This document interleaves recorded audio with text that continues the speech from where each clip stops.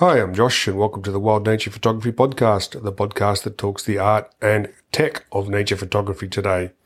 It is the 2nd of September 2021, and this is podcast number 18 on this very warm and very windy spring day here in Melbourne. It really feels like winter is a long way gone here at the moment. It's extremely warm. Had to open up the house and get a breeze going to stay cool. Just didn't see this weather coming. It's really come out of nowhere. It's supposed to turn crappy again towards the end of the week, but we'll see. But certainly at the moment, it's extremely warm. Not a cloud in the sky.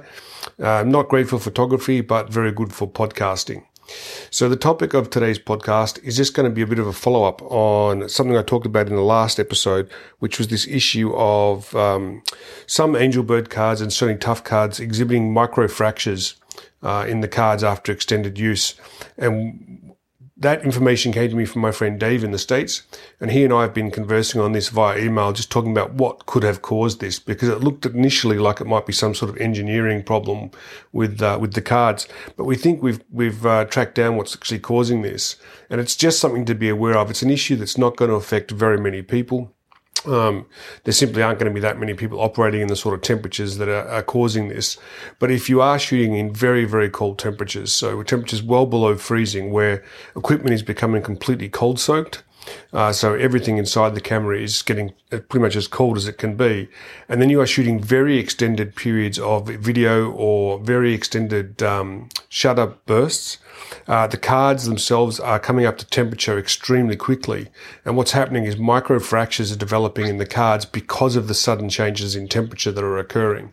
Now, in these modern cameras, it's not uncommon for the cards to get quite hot, especially when shooting video.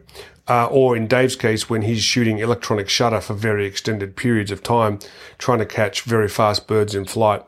So I realize the approach he's using here, it's not going to be something that a lot of people are doing, but if you are trying to capture very fast birds in flight with still images, one of the techniques that you can use is electronic shutter on these modern cameras and just basically shooting non-stop and waiting for the bird to take off. And that's what Dave's been doing, and it's a great technique to try and catch birds in flight, especially these very fast ones. But what happens, of course, is you end up with thousands of images that you end up throwing away. Now, as the camera is writing these many thousands of images to the card is heating up rapidly, just the way it does when you shoot video. So if you're shooting video to your cards, you'll be familiar that as you pull the card out of the camera, it's often quite warm or even hot to the touch. So what's causing these microfractures is that the camera is being used in an extremely cold environment. Now, I'm not aware of the exact temperatures that Dave's shooting at the moment, but it's well under minus 10 Celsius, my understanding. Could be closer to minus 20 up in the north of the States where he's shooting in winter. And these cards are rapidly coming up to temperature during these long electronic shutter bursts very, very quickly. And it's that change in thermal temperature that's causing these microfractures in the cards.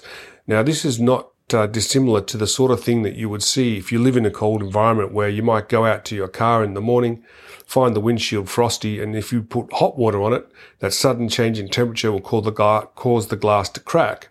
And that's exactly what's occurring here with these cards. These microfractures are occurring because the cards are going from being basically completely frozen to a very warm temperature very, very quickly. And that thermal shock is what's causing these cards to crack. Now, this is not something I've seen before in my own cards or in the many expeditions I've done in cold weather environments. And I think that's because I'm typically not shooting video, and also because I'm usually doing short bursts of still images. Maybe I'm shooting 10, 15, 16, even 30 frames over a couple of seconds, and then I'm stopping. So the card is never really getting extremely hot from a very, very cold state.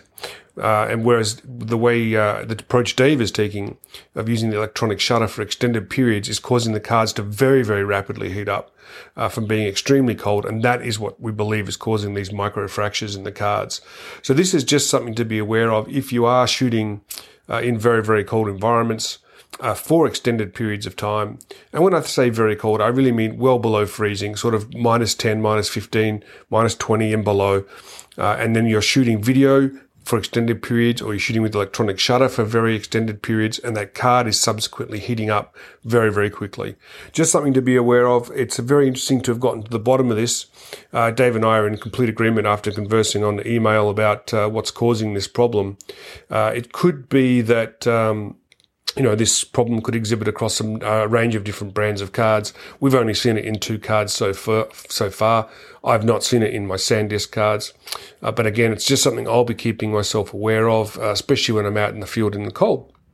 Shooting extended periods with long shutter bursts. So that's it for today. Just a quick follow-up on that issue of microfractures in CF cards. I hope that that helps anyone who is shooting in the cold environment, and that pretty much, I think, gets to the bottom of that issue. So that's it for today. Just a short one. I'm Josh. This has been the Wild Nature Photography Podcast. We were talking tech today on this very windy, very warm spring day, and I look forward to seeing you out there in the field. Stay safe, stay well, and may all your shots be winners.